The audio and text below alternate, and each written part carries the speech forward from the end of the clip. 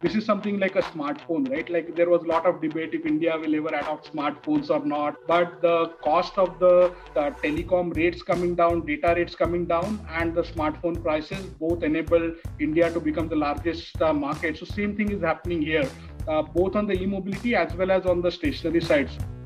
Welcome to Energy 360, the podcast from the Energy Security and Climate Change Program at CSIS. I'm your host, Lisa Hyland. This week, I'm pleased to welcome back to the show my colleague Neelima Jain with the CSIS Wadhwani Chair in U.S.-India Studies. Neelima also leads our work on the U.S.-India Clean Energy Leadership Group, a project which brings together U.S. and Indian states who are leading the way to a clean energy transition. Neelima talks with two outstanding experts on the role that energy storage can play in helping India meet its clean energy targets. Saurabh Kumar with the Energy Efficiency Services Limited, or EESL, and Rahul Ralawalkar with the India Energy Storage Alliance. This discussion helps understand the policy, regulatory, and economic challenges and opportunities facing both energy storage and the Indian electricity sector as a whole. I'll turn it over to Neelima now to get us started. Welcome to Energy 360. I'm Neelima Jain, Deputy Director and Senior Fellow with Wadhwani Chair at CSIS.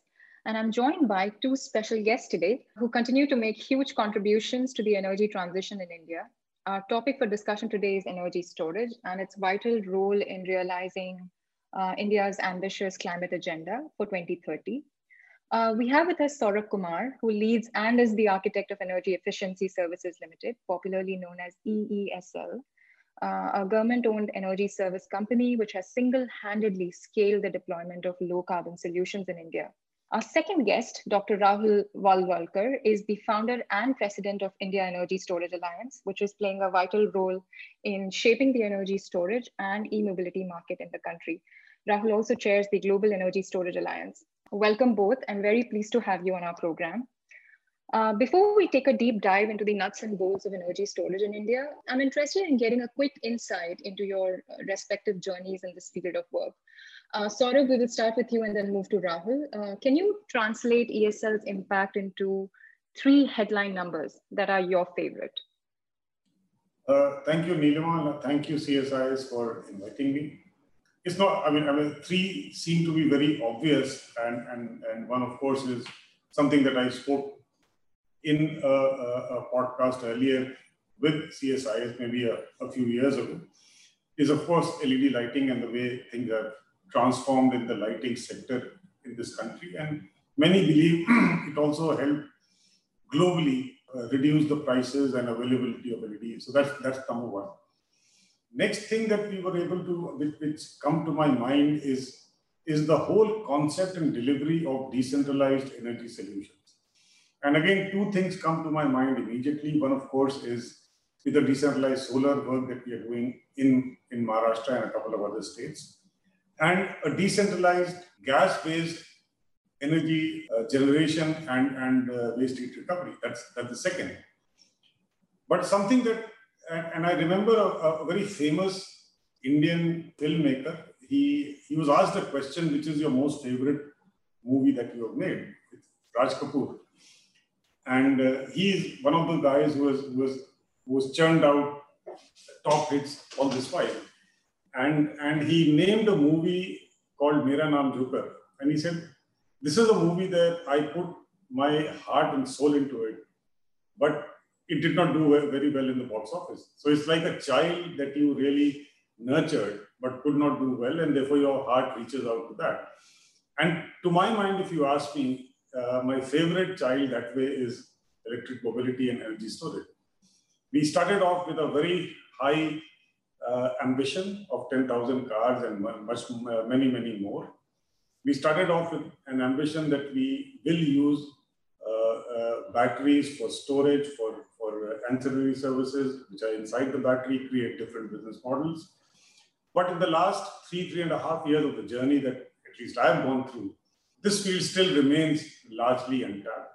And therefore, while Ujala is acclaimed worldwide, the Streetlight program is acclaimed worldwide, and many others that we are doing, it's going on. But I think some serious effort needs to be made as far as energy storage EVs is concerned, and we are trying to figure out ways and means as to how we can do things differently. What we were not able to do.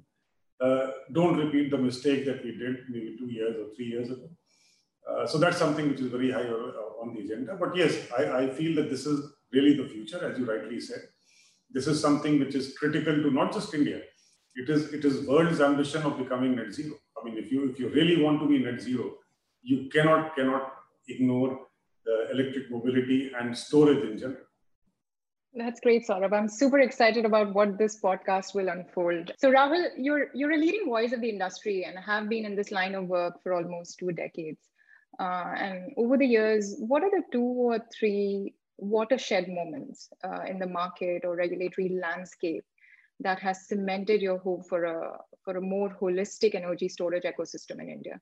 So again, I have to start with actually my journey, which starting point on energy storage, which started in 2004 in US, because till that time I was actually an energy efficiency guy. So it's really nice that I'm here with Saurabh, with the head of the Energy Efficiency Services Limited. I started my career with Tata Infotech, working on in-house energy management, design energy efficient lighting software, and went to actually US to do my master's in energy management with a plan to come back and develop a holistic energy management online portal and just make it easy for everyone to adopt energy efficiency. But somewhere during that time, I ended up joining Customized Energy Solutions to start demand response services, and accidentally ended up meeting someone who said that, can we look at energy storage technologies and electricity market, because Customized Energy Solutions has been at the forefront of understanding electricity deregulation, and Electric Power Research Institute, which is sort of the nodal R&D agency for all the US electric utility sector. They have been working almost for 30 years on different energy storage technologies for various utilities. But suddenly with the deregulation, they were basically wondering like how this now business case and business models work. So they approached us for a collaborative project, which I thought would be just one-off project, because that time we were looking at like $5 million per megawatt kind of a price points for energy storage. And I was saying, like, with that type of money, we can do a lot more on energy efficiency. So why should we work on energy storage? But we started, and at end of that thing, we started realizing that, so this was a project done for New York Energy State Research and Development Agency. That ended up leading to further support from US Department of Energy through NETL for expanding the scope to cover other electricity markets. And it came up that there are a lot of applications, like Saurabh mentioned, ancillary services or others, where actually energy storage technologies are very well poised and you can actually make a big difference.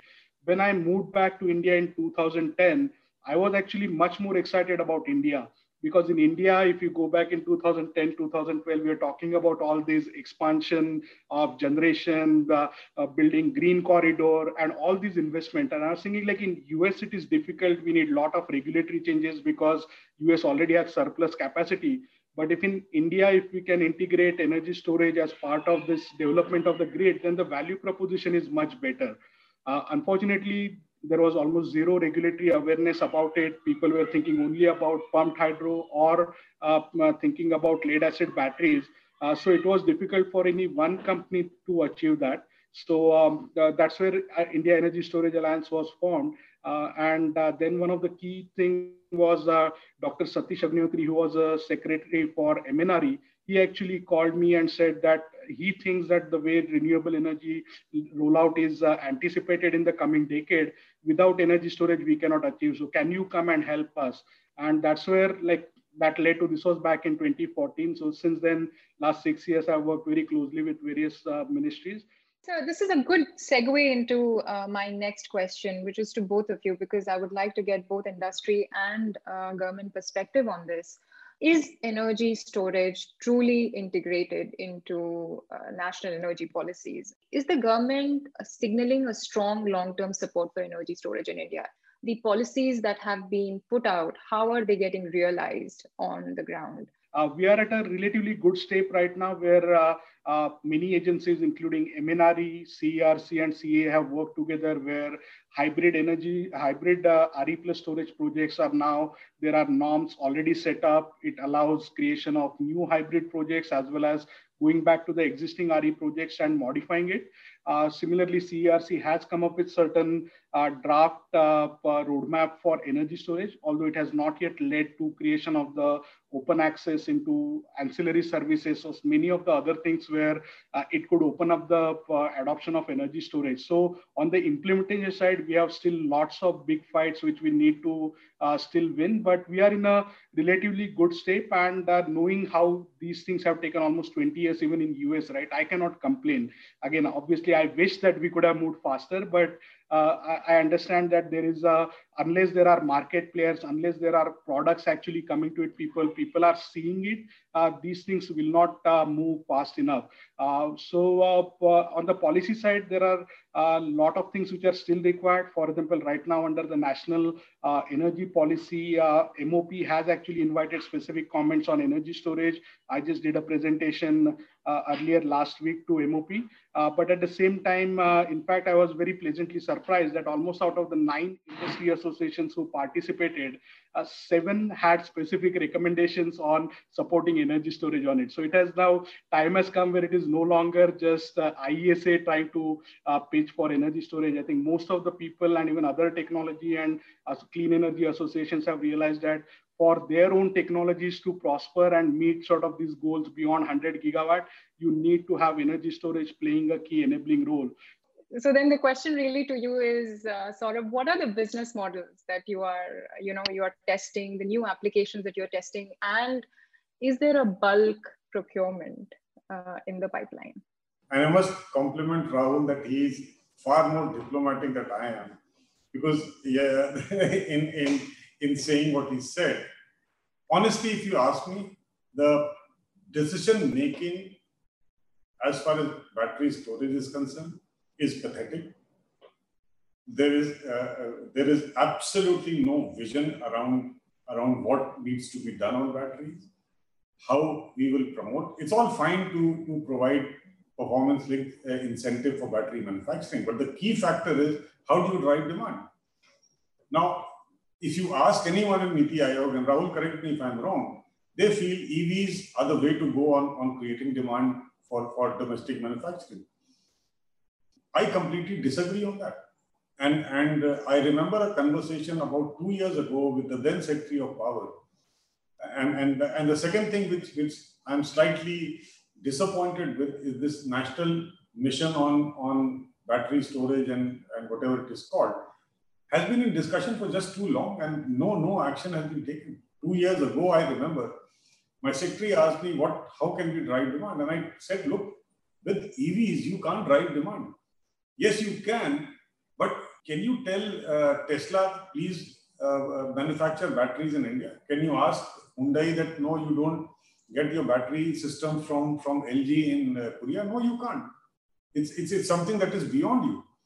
And look at the data. We presented data to CERC, to Ministry of Power, that what is called the deviation settlement mechanisms, that is when your frequency goes beyond particular range that is specified by CERC. When your renewable penetration increased from 7% to 9%, there was a 3-fold increase in the deviation from the frequency. CERC themselves said today, there is a need of more than 12 gigawatt of ancillary services, out of which 4 gigawatt is primary, which has to be batteries. But I'm just trying to put hard facts in front of everyone. Yeah, 2018, CERC came out with a draft ancillary services paper. Now, if you can't decide on ancillary services for the last 3 years, you are actually killing the battery storage even before it has begun. So I have a feeling that the policy making, the regulations are just too slow to respond. And we are not looking at what is happening. And I suggested to the Secretary of Power, Government of India, 2 or maybe 3 years ago. I said, can you ask POSOCO, who is your central regulator as far as the transmission is concerned, can they not come out with a tender of 1,000 megawatt hour of battery storage? We also gave them economically that if you put in 4 gigawatts of battery at 2018 cost, which is nearly 400 dollars per kilowatt hour with balance of plant, and you socialize the cost across the entire power system, the revenue that you get, that's only about 0.2 paisa per kilowatt hour. But the problem is we are not taking the steps that is under control. Now, the second part that we have suggested, and Rahul very rightly points out, and that is the only non-diplomatic part that I got from him, is that people wait for the prices to fall. No, that's not how things need to be done. In the convergence model, and Nilima, you were part of the early stage discussions on this. Now we have a very well robust model where we have shown that we can build rural infrastructure based on distributed solar energy and battery storage. Let me give you numbers.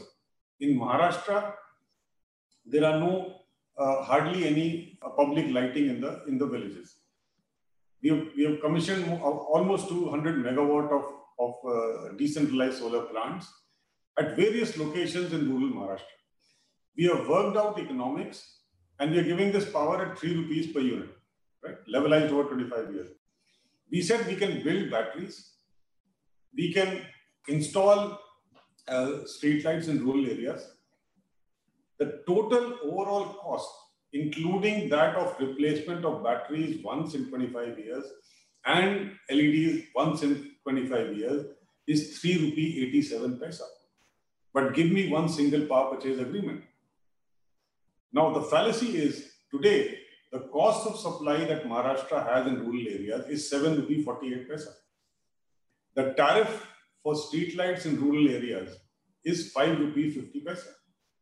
So MSEDCL, which is a distribution company, is making loss on every single unit that it is supplying for public lighting. And this is one example that I'm giving you. So the innovative model that we have, you have a power purchase agreement for solar. You please stack up other things that you want to add. So instead of giving me upfront subsidy, where state and central governments have a problem, you amortize that subsidy over 25 years. What is the advantage? I'm giving you power and services that are needed at half the cost that you currently do. And also, we are making sure that it's being done at a very sustainable level. And that's why we have created this new SPV, Convergence Energy Services Limited. So having said that, I think one thing which I must compliment the government, and particularly MNRE, 20 years in Power Ministry, I have never seen a policy change that has happened as quickly as it did in case of convergence. I don't know if Rahul followed that. There's a Kusum program that government had announced about 2 or 3 years ago, solarization of agriculture farms. That was going nowhere because of variety of issues, largely because 30% capital subsidy on a solar pump was to be given by the state government, and 40% from the farmer. Of course, these two never came. So we presented this innovative PPA-based stacking value chains thing. And I remember I presented this to the Honorable Minister in the month of August 2020. And in December 2020, they have amended the scheme and allowed these convergence kind of projects into this. So we have a lot of hope that maybe things will start working. But yes, on the ancillary services, multiple revenue streams, I think a lot of action from the policy and regulatory side needs to be undertaken very, very quickly. Thanks for all those candid remarks, Saurabh. Really, my next question is, what is stopping the government to make decisions? You mentioned in the beginning that there is no decision making. Is it lack of capacity? Is it waiting it out? Or is it failure to integrate with the subnational efforts? Well, again, I'll be very honest. I think it is not the lack of intent. It is not that people don't want to make the decision. Unfortunately, the governance system itself, and which this pandemic has actually thrown it open, needs to change, where you need experts like Rahul to and I'm not talking about him personally, but people who know subjects to be involved in decision making.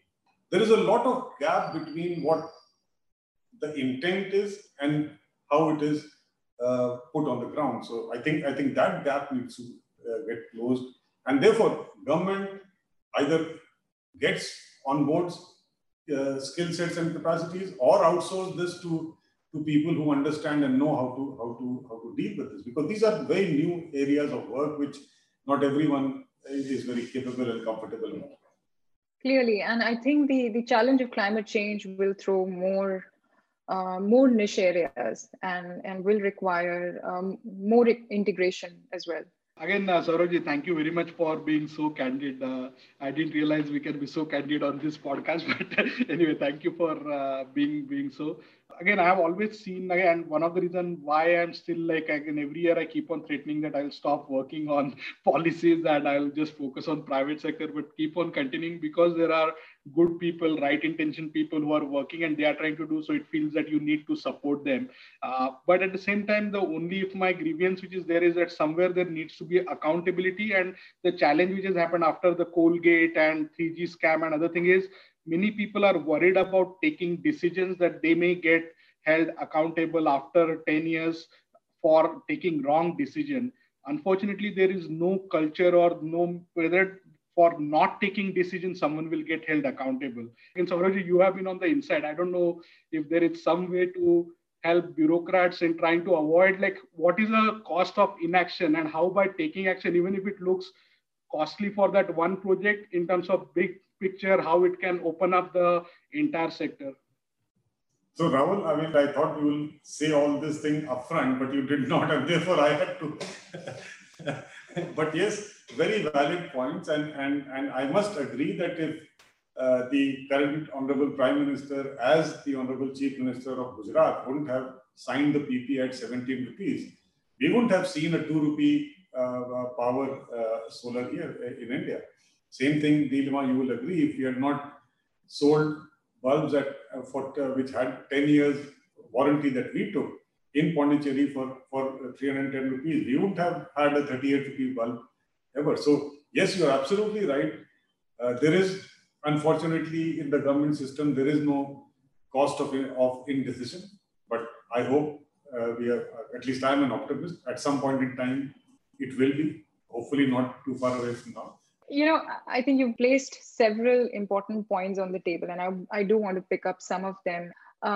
Despite the policy indecisions or the time that it is taking to take concrete actions on the ground, what is it that ESL could do with the help of industry, with the likes of IESA, to still spin out a market as it did in the case of LED bulbs? Of course, LED bulbs are not same as energy storage, but clearly there are lessons that can be picked up.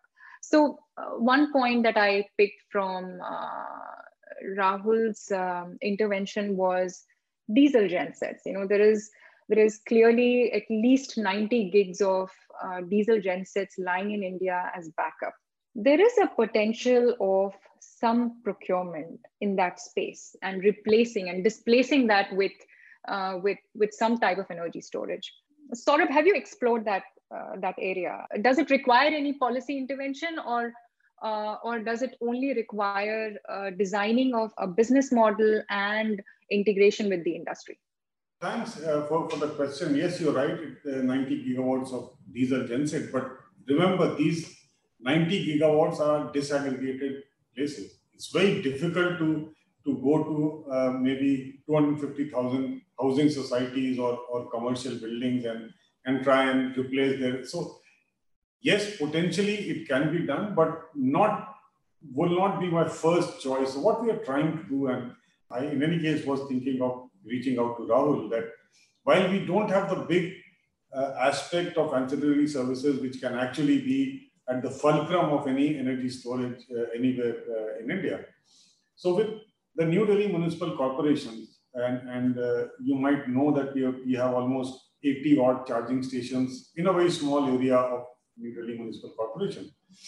So we've just completed a study through ADB on the loading of their transformers, and it's a small area. And each of these charging stations is about 150 kilowatt right now, which is an electrical charging station. So we have just prepared a feasibility report that we want to convert this, at least some of them, into battery storage-based charging stations, and therefore kicking 2 or 3 revenue lines. One, of course, is charging that I get, maybe about 2 rupees per unit. Just to tell you on the current cost of batteries that we have, if I amortize the battery over a 10-year period, I need a storage cost of 5 rupees 50 paisa per unit to make decent, viable returns on my investment. So one, of course, is charging, and I earn about 1 rupee 70 paisa on every kilowatt hour that I use for charging. We have gotten 2 other value chains. One is something that we call capex deferral. Now, if you are in the distribution business, if your distribution transformer gets loaded up to 60-70%, you have to necessarily plan for replacing or upgrading the distribution transformer. So if you have a battery behind it, you can defer that deferral to some other time. And the third aspect that we are looking at is a pure simple energy arbitrage. That I can store renewable energy during the day if I get it at 2 rupee 44 paisa. I store it in my battery and give it back with some arbitrage that I add to the utility during the peak time. So if I apportion 5 rupee 50 paisa into these 3 revenue streams, suddenly it becomes a very different way of looking things. 1 rupee 70 paisa I get from charging, 1 rupee 70 paisa multiplied by, let's say, 5 years or 6 years of deferral of capex can give me 1 rupee 70 paisa. If I add even 3 rupee power and add 1 rupee 70 paisa as my arbitrage, then 4 rupee 70 paisa as a peak power is absolutely correct. So we have what we have done is that if you look at the battery systems, and Rahul, of course, is much more into it than I am, there are at least 10 or 15 services that you can run using a battery, but we have chosen 2 or 3 that are simple, that don't need any changes in policies and regulations. And we are trying to run with it with at least a pilot one in NDMC area, and hopefully the next one, we want to do this in rural Maharashtra. So that's how we are planning to do this. ADB has been very kind in supporting this whole endeavor. And if we succeed in this, which I'm sure we will, then scaling up is not something which is very difficult, because problems are being faced by the distribution utilities. They are paying a lot of what is called the deviation settlement charges because of this. So that's the 4th element that we are trying to monetize, though not very easy per se, because the data is not really available, but that's how we're trying to move forward. Rahul? So it's really nice to hear Saurabh-ji explaining the value stacking and how it is part of the ESL business strategy, because this, going back, actually, my PhD was one of the first PhDs looking at value stacking for energy storage through electricity markets. So it's something which is very close to my heart, and it is there. But in fact, right now, I feel that we are entering a phase, because of the technology evolution and the scale of manufacturing globally, what it is happening, and how hopefully now with the PLI, even in India, the manufacturing will take off. I think we are getting to a stage where actually now the ball is in something very easy for ESL to do, where the way I see it is, the only thing which is missing piece is financing. Because we are now getting, because there are still all the cases which Saurabh-ji mentioned should be done, and that can be done as well. But the way I see it is the diesel is becoming only the slightly problem area, where 5 years back we were more bullish about diesel replacement or DG set minimization as a main one of the early applications.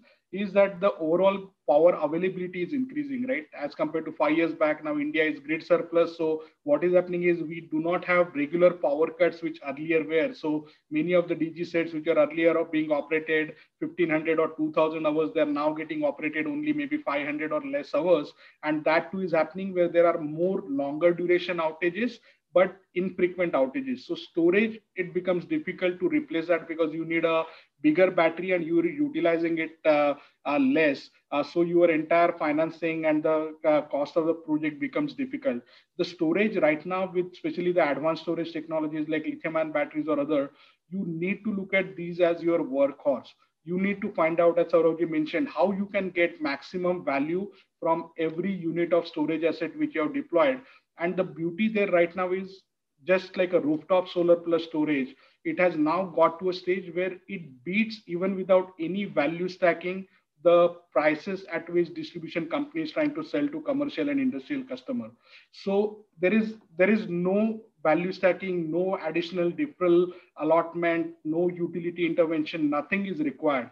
What we just need is we need to find out an entity which can identify the right customers who have the right load profiles where sufficient solar space, and then go for solar plus storage and just sign the contracts with customer. There obviously some risk related to the individual customer credit rating and other things, those will be required.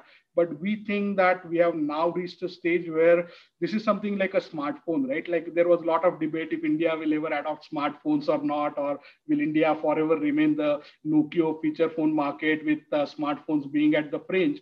But the cost of the telecom rates coming down, data rates coming down, and the smartphone prices both enable India to become the largest market. So same thing is happening here, both on the e-mobility as well as on the stationary side. So the way what IESA is now we are doing it is we are working with government and still hoping for all the policy things to happen and all the decisions to be taken, but we are no longer waiting for that. As the IESA, we have an initiative called ESS Meet where we put dollar as SS.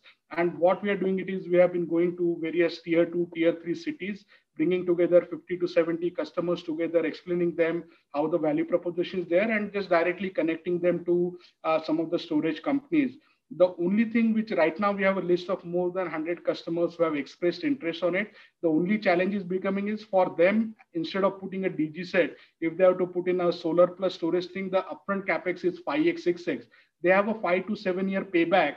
But for most of the, somehow I think with the energy efficiency thing, in India, we have like trained all the facility managers to think about 3-year payback. If it is a 3-year payback, then it's a great retrofit. Otherwise, you should wait. So it is getting stuck in that thing. But for any commercial financial investor, a 5-year, 7-year payback where you have the technology life or warranties for 10 years, it's a great deal. And that technology warranty is the other part which is right now missing, because in India, we are trying to educate many of the companies who are bringing these solutions, because right now many companies are just buying cells from China and putting together packs without realizing not every cell or every battery is same. You can have different quality grade batteries that possibly have earlier failure rates and other thing. And those right now commercial warranties and other things are not yet there. So if you see US, Tesla did this. When in 2009, Tesla introduced the first Roadster, they knew that people were worried about the battery, and they were worried that the battery was costing almost $30,000 for the new Roadster at that time. But Tesla had the conviction about the technology evolution and the usage of the vehicle. They started selling warranties for $12,000 right when people were buying the car, and saying that even anytime on day 2 or after 5 years, you need a replacement battery, you can come and pick up we will replace the battery for free. And they took out that risk out from the customers. And that ended up starting the whole Tesla revolution. So those type of things I think are required. So now I feel, because I work very much in technology side, I think technically we have reached a point where technology will keep on improving, but we don't need to wait for it. As Saurabh mentioned in earlier thing, price point already 2 years back was at a level where we should have been implementing some of these projects. So we don't need to wait another 2 years for further reduction. When that cost reduction happens, we can adopt technologies for more applications. But right now, we just need a very sharp focus on identifying customers, convincing them, and financing these projects. And the last thing I would mention is that only other concern which as IESA we have, where we are working with UL and some of the other players, is safety. Because unfortunately, with this culture of L1, if we miss out on this, this could be a big disaster and a delay for the entire sector. We have seen it even in Korea. We have seen it in US, in China, where obviously advanced energy storage technologies pack a lot of energy in a very small package. So it is to some extent, there are safety risks. And if you don't pay attention to quality and ignore some of those things, so we are even as IESA looking at possibly launching education drive for firefighting groups and others. And also we need to make sure that the safety standards are enforced. And that's something where, again, we are trying to right now figure out who could be the agency who can help on that. But if we address that and we start financing projects, I'm very confident we are at the cusp of big boom the way the LEDs happened 3-4 years back. Thanks, Rahul. I want to pick up this very important point you raised about how access to finance is possibly becoming a barrier to scale, which is a common theme across a lot of nascent upcoming technologies.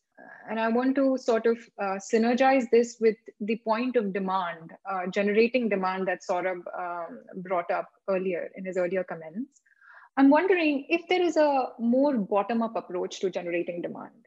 So when I say bottom-up, I'm talking about the states. States is where the action happens. And I am not seeing as much effort in India. Possibly that's happening, but at least not at the federal level, where there is more aggregation of demand at the state level, or a more consensus building at the state level to bring together this high volume of energy storage.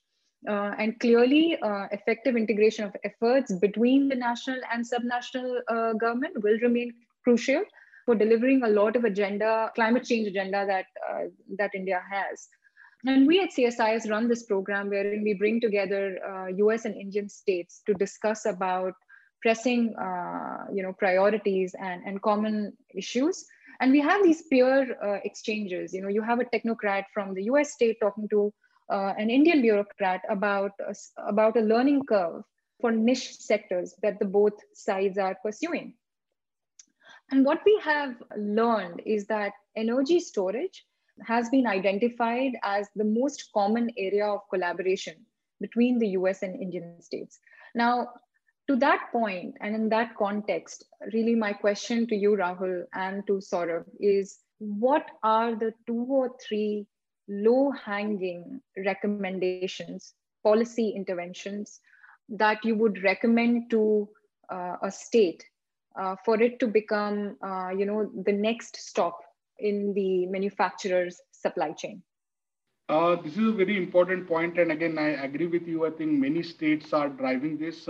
If you take example from US, clearly California, New York, Hawaii have led the entire energy storage revolution in US. We work very closely with Clean Energy States Alliance in US on looking at things like doing clean peak standards and creating awareness at the state level so that you can generate some local demand. In India right now, as the IESA, we have identified 5 to 6 key states where we are starting the state level interaction, including states like Tamil Nadu, Karnataka, AP, Telangana, Maharashtra, and Gujarat. And we are also talking to a few additional states, including UP, Rajasthan, and Punjab. But these are the first 5-6 states are the key states where we are right now putting our limited resources in working with state governments, because right now many of these states are also trying to attract these manufacturing investments. And there if can tie it with some kind of a local demand. And there we just need, again, you started about the diesel thing, right? So if there are any clearly some state-owned entities, like right now, in fact, just an example of hospitals, right? We know how critical the power supply and reliability is for hospitals. And most of the hospitals right now have DG sets and lead acid batteries as a backup. There is a huge possibility of program for doing it, of replacing those with something more efficient. I think ESL as well as BEE had done some study earlier where a lot of existing UPS systems or inverter systems, which are right now deployed in majority of the cities at residential customers other level, those have right now inverters which are almost 50-55% round trip efficiency. So anytime there is a power cut and it comes back, actually you have a huge loss. So there could be certain program launch for doing like a mass replacement, similar to how like the old air conditioner replacement or refrigerator replacement programs can be done. But the other thing could be just you can create actually, and this is a concept which we tried to do it in Maharashtra. Maybe it was a little bit too early back in 2011. if you just look at some of the new townships or even greenfield projects, because anytime when you're going for change in existing, it requires more inertia. But if you can identify some of these key smart city or other flagship projects and integrate energy storage as part of design from start, actually you can save on the entire cost what you are spending on this. So if we can get few of those, so we have tried it with Gandhinagar, with the Gift City earlier. We had tried with KHED SEZ in Pune, but unfortunately both the places had some other delays and those projects never took off.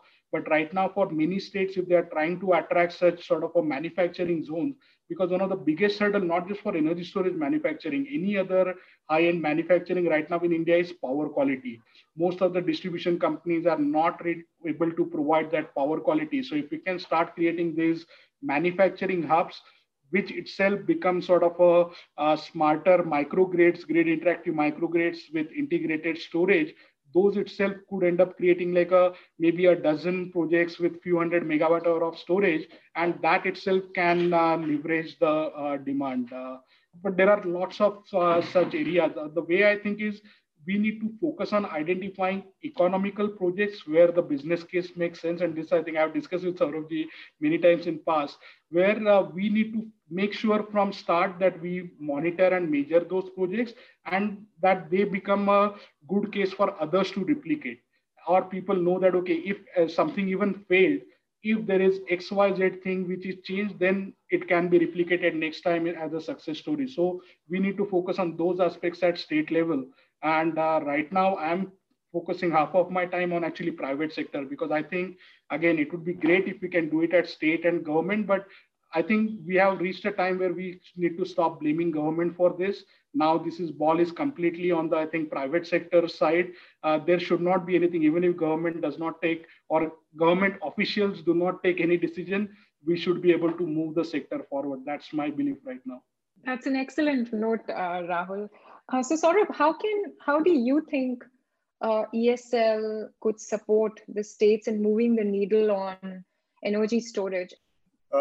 I would slightly disagree with Rahul ji as far as the next steps on states or even private sector. Look, yes, of course, private sector will do what needs to be done as long as it is commercially beneficial for them. And power quality issue that Rahul ji raised, and also the cost of diesel as a backup, drives people for other technologies. But yes, of course, we can replace DG sets, we can replace inverters with lithium ion and other. That's all something which is vastly disaggregated, and it's really not really something that any entity can do on its own.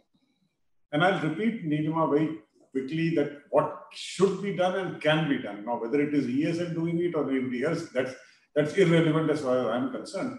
You need 4 gigawatts of ancillary services. What is stopping the regulators and policy makers to come out with bids that UK does virtually every second year, US does, that I want these many megawatt hours of storage at these places, and I'll give you a capacity charge of XYZ rupees per kilowatt hour per year. So I think while we continue to blame that industry doesn't do this or private sector does, I think we now, if we are really serious about storage, that is what needs to be done. And a lot of capacity building and knowledge sharing at the policy level.